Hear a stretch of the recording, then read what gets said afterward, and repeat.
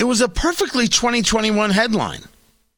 Remember, things are less crazed in 2021 than 2020 only because media wants you to believe that to be true, and they're not reporting things with such frenetic movement. Without Trump, they honestly don't know what to do with themselves. But there's still a fair amount of madness out there. Tony Katz Today. It's a pleasure to be with you. As has been reported, the Arizona Department of Education creating what they're calling an equity toolkit that teaches parents how children as young as 3 months can develop racial bias, encouraging parents and teachers to talk to young children about race. Kira Davis joins us right now from Red State, redstate.com, and the podcast, Just Listen to Yourself. Be sure to catch that wherever fine podcasts are sold. They're serious about this kind of stuff. This is all part of the new age way of saying you are guilty for your existence. Everything is bigoted from square one, and there simply is no escape from it. We're not making the argument of whether or not racism exists. We're making the argument that it seems that the powers that be want you to start going after your kids when they're 3 months old.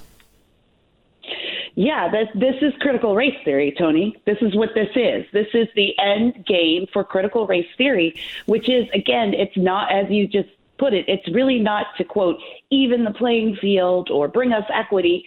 What it's meant to do is to shame an entire group of people for how they look. And I've been reading Robin DiAngelo's White Fragility. It's a slog to get through. I've been reading it for months because it's so awful.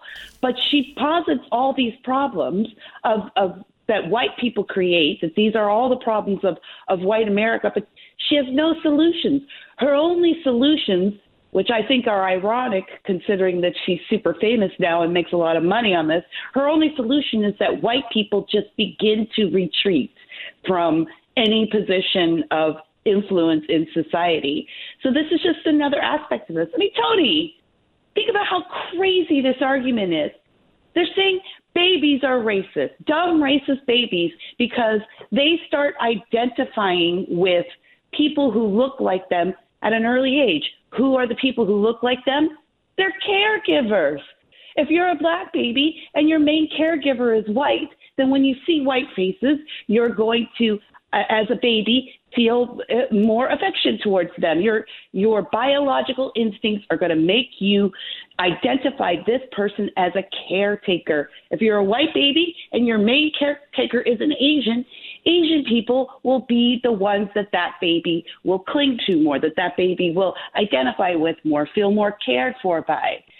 This is human biology. This is why I think left-wing ideology, progressive ideology, is so dangerous, because it fundamentally ignores the very basic nature of human nature. They get human nature so wrong, and that's dangerous.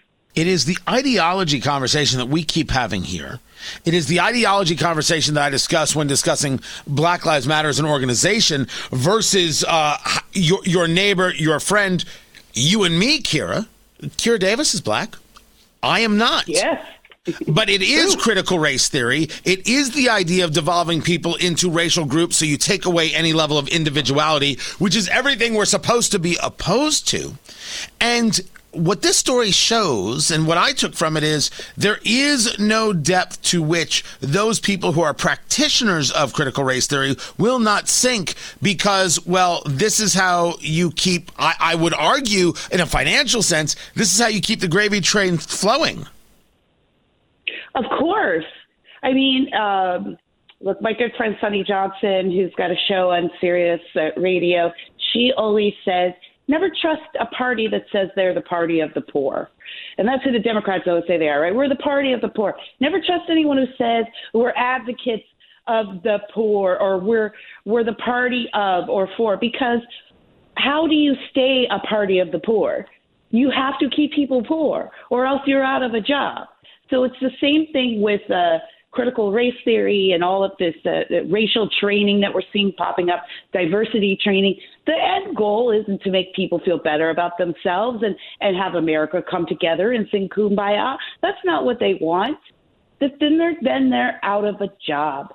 We have the same problem here in California, Tony, with the homeless industry. Oh, yes, it's an industry, folks.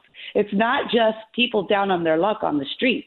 There are people who make their money, quote, advocating for the homeless, quote, advocating for homeless dollars. And fewer homeless people on the street means less money running through their organizations.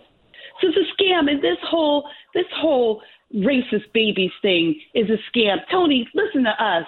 We are grown adults talking on one of the biggest radio shows in Indianapolis, stuck talking about racist babies. How crazy is this?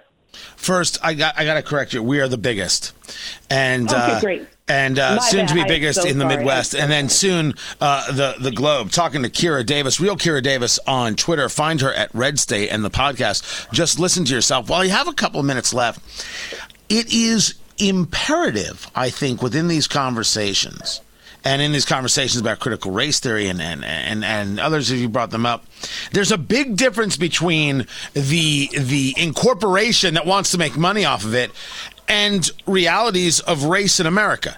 One should not discount the other, as you and I have discussed many times.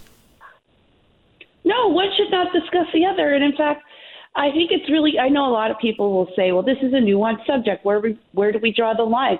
I don't think it's that nuanced, Tony. I think we draw the line at when we start making people feel bad for the way they looked when they were born, when we start making people feel like they are less than human based on the way they look, based on their race or religion or ethnicity, there is the line. And that's where critical race theory fails. It fails all of us. It fails the Black community specifically, and I really do intend to talk about this at length on my show. Just listen to yourself. I want to break this down. But the line is where we start identifying our fellow Americans as enemies simply for how they look. And that's where we are right now, and that frightens me. That scares me. I have 2 children. I would die inside if someone told me that they were not allowed to do something or say something because they're Black.